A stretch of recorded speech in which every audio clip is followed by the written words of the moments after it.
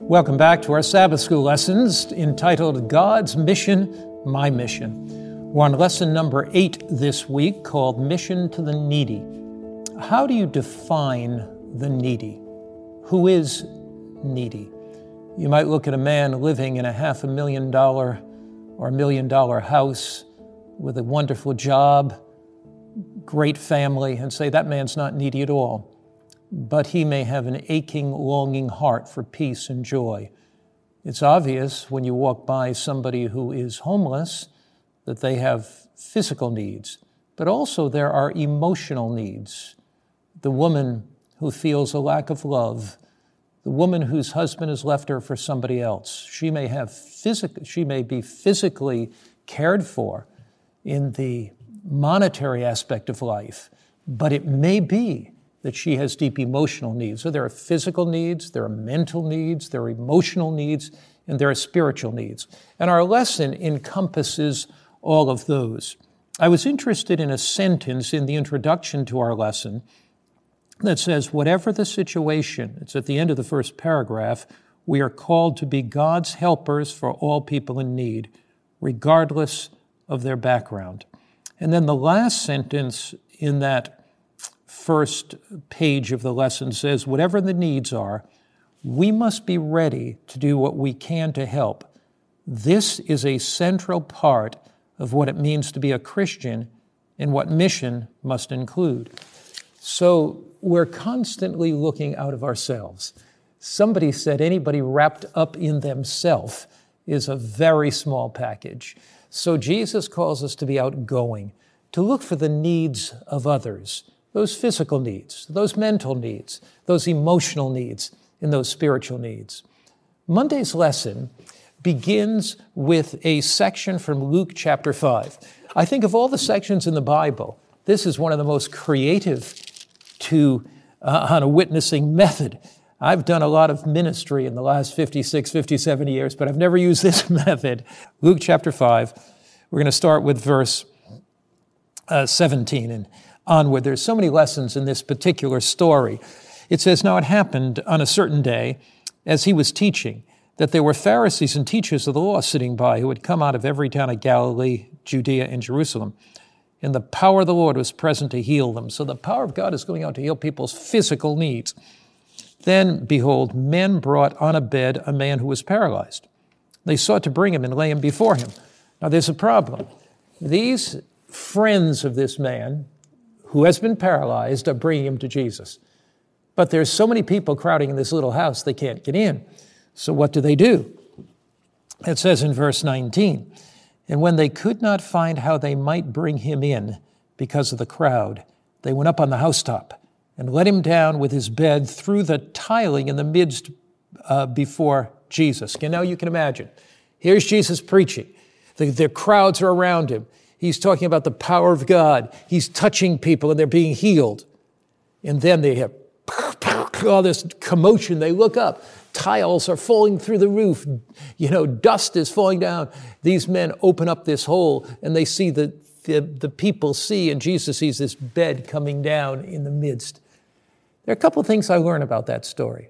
One is, in witnessing to others, we always can't use conventional methods.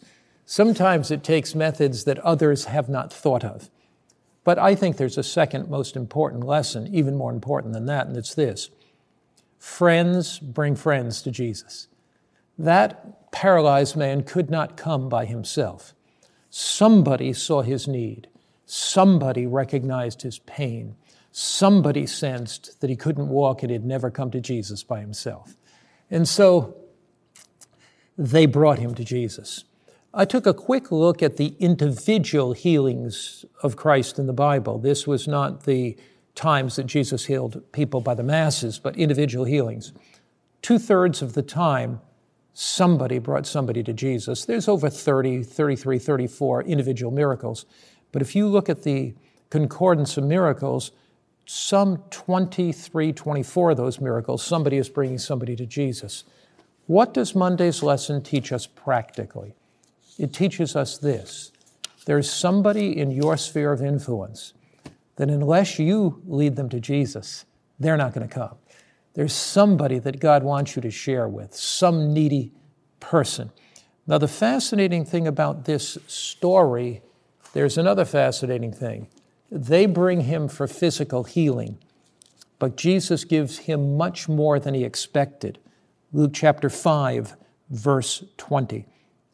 So when he saw their faith, faith is something you see. Our faith is turned into action as we lead others to Jesus. Our faith is turned into action as, by the power of the Holy Spirit, we make a decision to bless others. So when he saw their faith, he said to them, "Man, your sins are forgiven you." And the scribes and Pharisees began to reason, saying, "Who is this who speaks blasphemies? Who can forgive sins but God alone?" Now, Jesus was God. The Father, the Son, the Holy Spirit, three separate, distinct persons.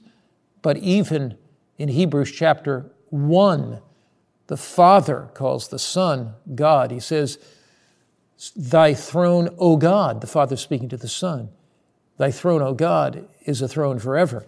So the Father, the Son, and the Holy Spirit, three distinct persons comprising what we call the Godhead, all are eternal in their past, present, and future. So Jesus had the authority to forgive sins because indeed he was God. But notice here, after the Pharisees condemn him for that, Jesus says, is it easier to forgive a man's sins or to say, "Rise up, take your bed, and walk"? And he heals the man. Another lesson from this is physical healing and spiritual healing are indissolubly linked. Here, Christ not only forgave the man's sins, but he healed his palsied limbs. In Scripture, human beings are physical, they're mental, they're emotional, and they are spiritual beings. So healing is restoration into the image of God, which indeed this story reveals. So what are the lessons from Sunday's lesson? The lessons from this are simple. First, at times we use unconventional methods to bring people to Jesus. Secondly, friends bring friends to Jesus.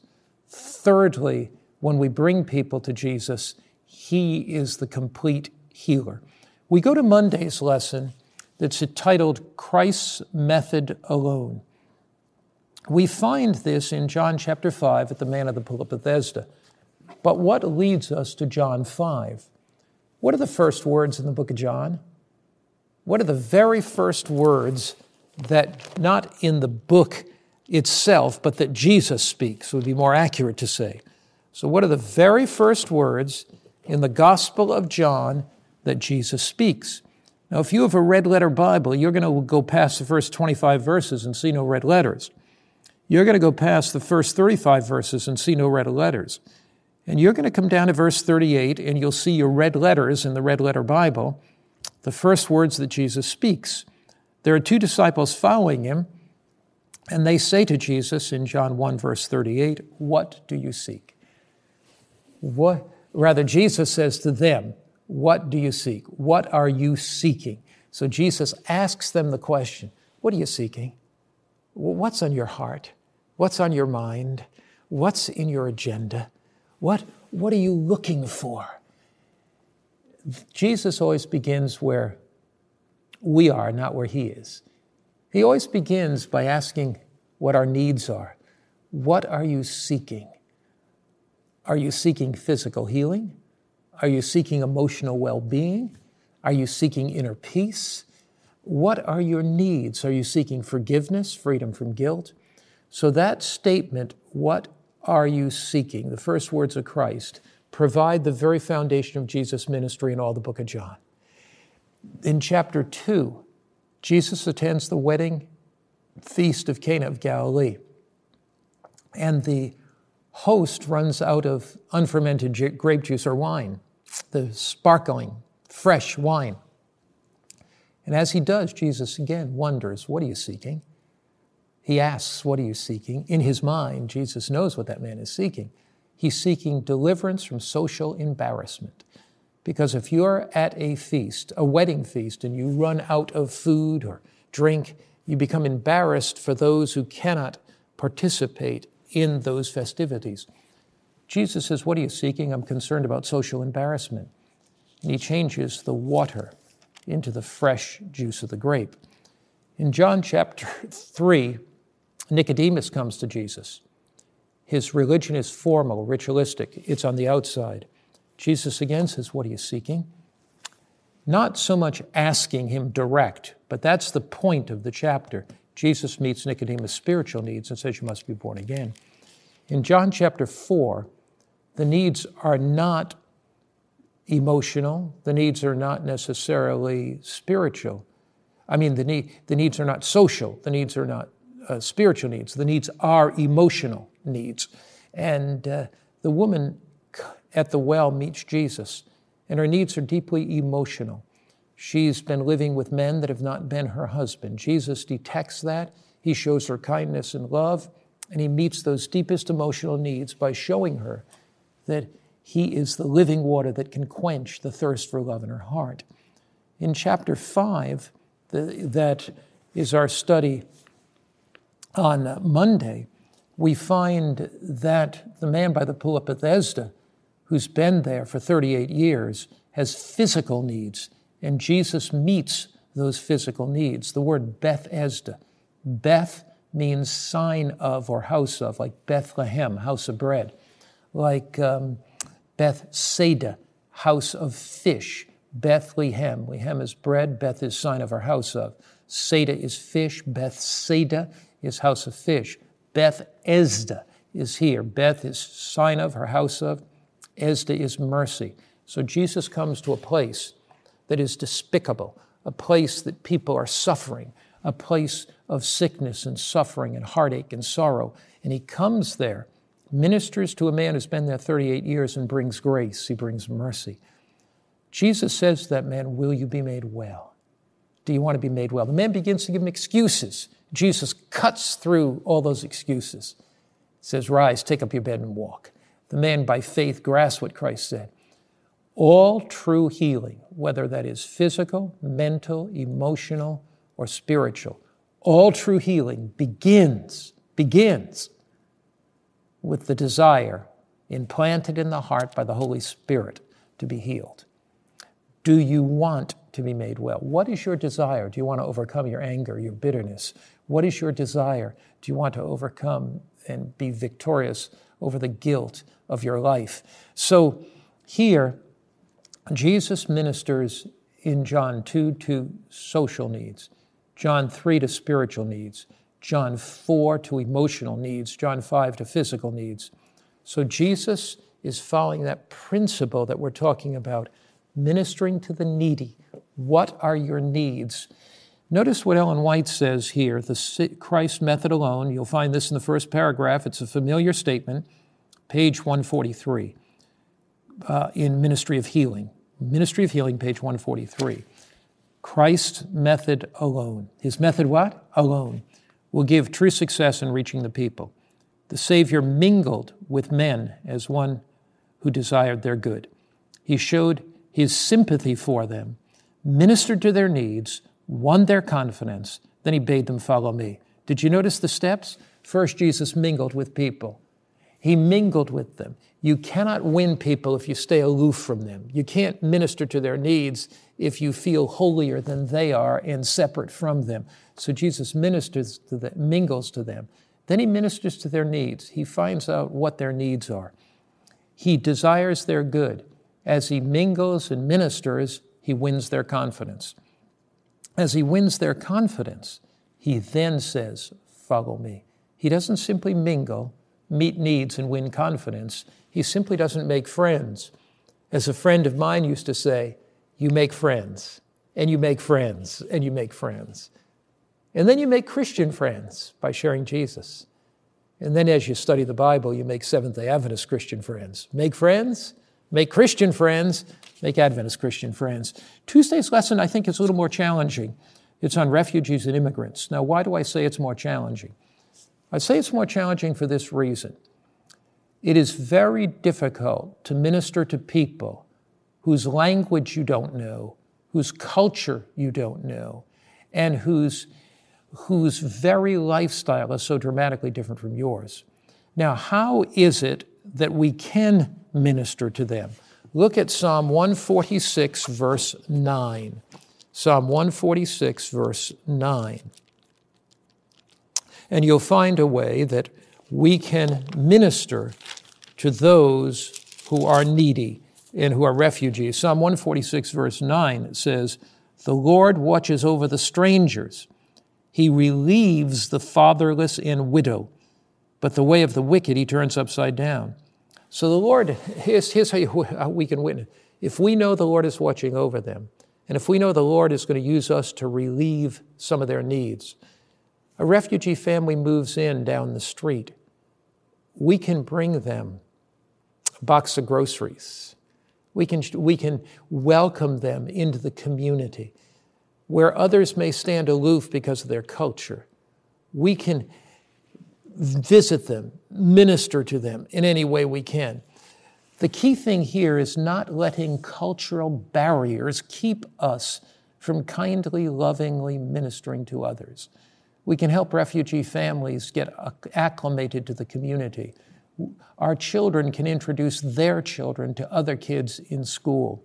We can unselfishly serve and minister.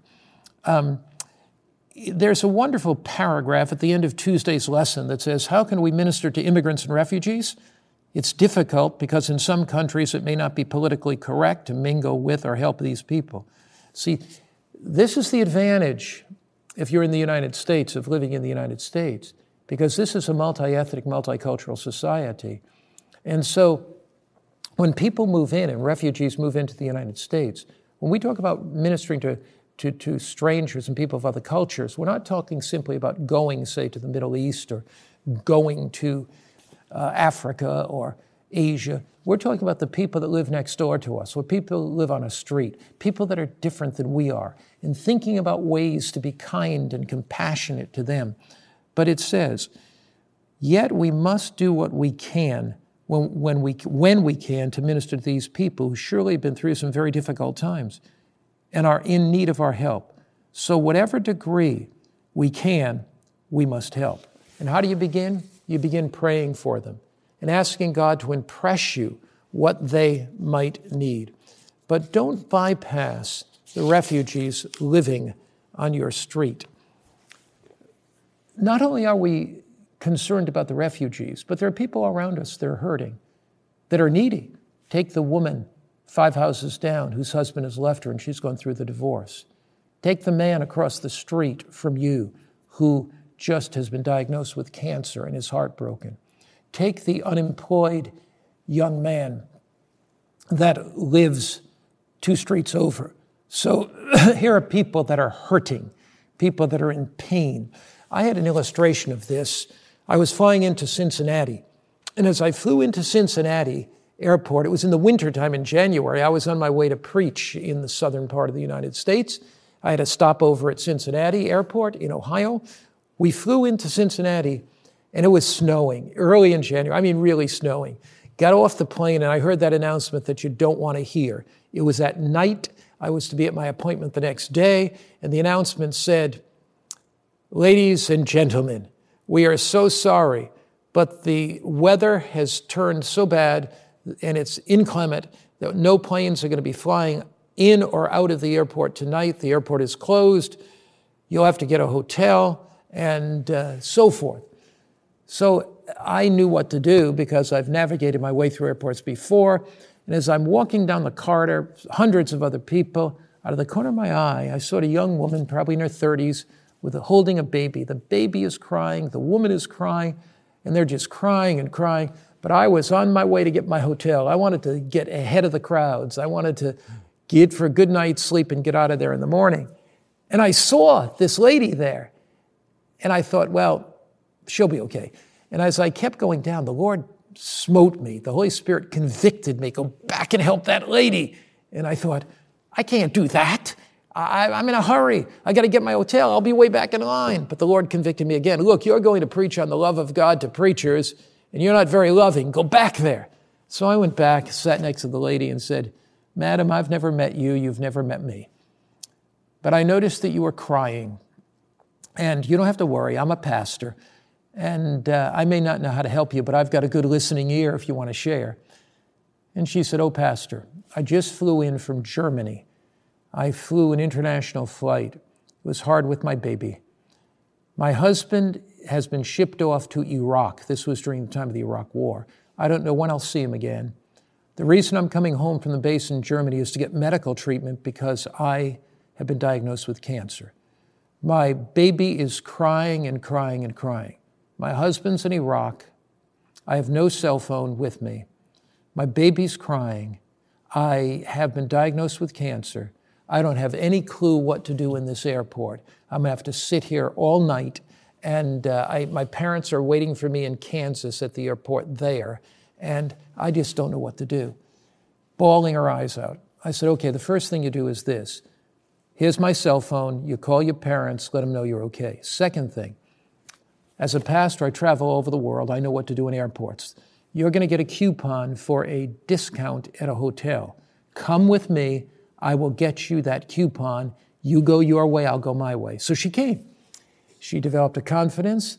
I got her the coupon, put her on her bus, sent her to her hotel, went back, got my coupon, went to a different hotel. And I've thought about that often. How many people do I miss because I'm not as sensitive to the Holy Spirit as I should be that are in pain? Look around you at the people who are hurting. I love what our text says in Luke 4, verse 18. The Spirit of the Lord is upon me because He's anointed me to preach the gospel to the poor. He's sent me to heal the brokenhearted, to proclaim liberty to the captives and recovery of the sight to the blind, to set at liberty those who are oppressed. I like this part. He has sent me to heal the brokenhearted. Who is brokenhearted around you? Some teenager whose parents have gone through divorce. Somebody dying of cancer. Somebody that's lost a job. Somebody that can't make their house payments. Somebody who is experiencing abuse in some way. Who can you minister to today? Who can you share Jesus' love with today? Who can you minister today to that's hurting?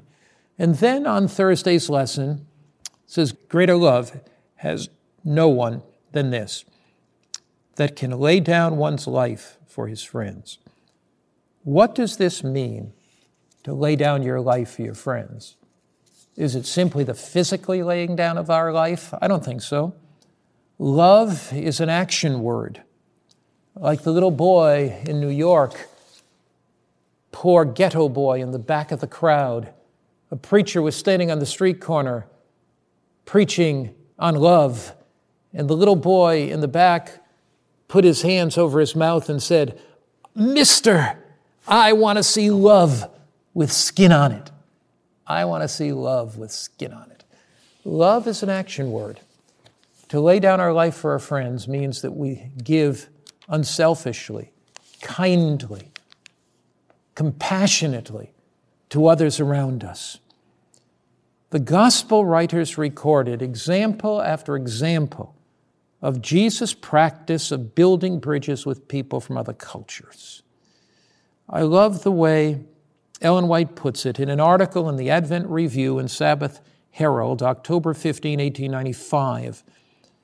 It says here, and this is in Friday's lesson, the third paragraph, when the Lord bids us do good for others outside our home, He does not mean that our affections for home shall be diminished, and that we shall love our kindred or our country less because He desires us to extend our sympathies.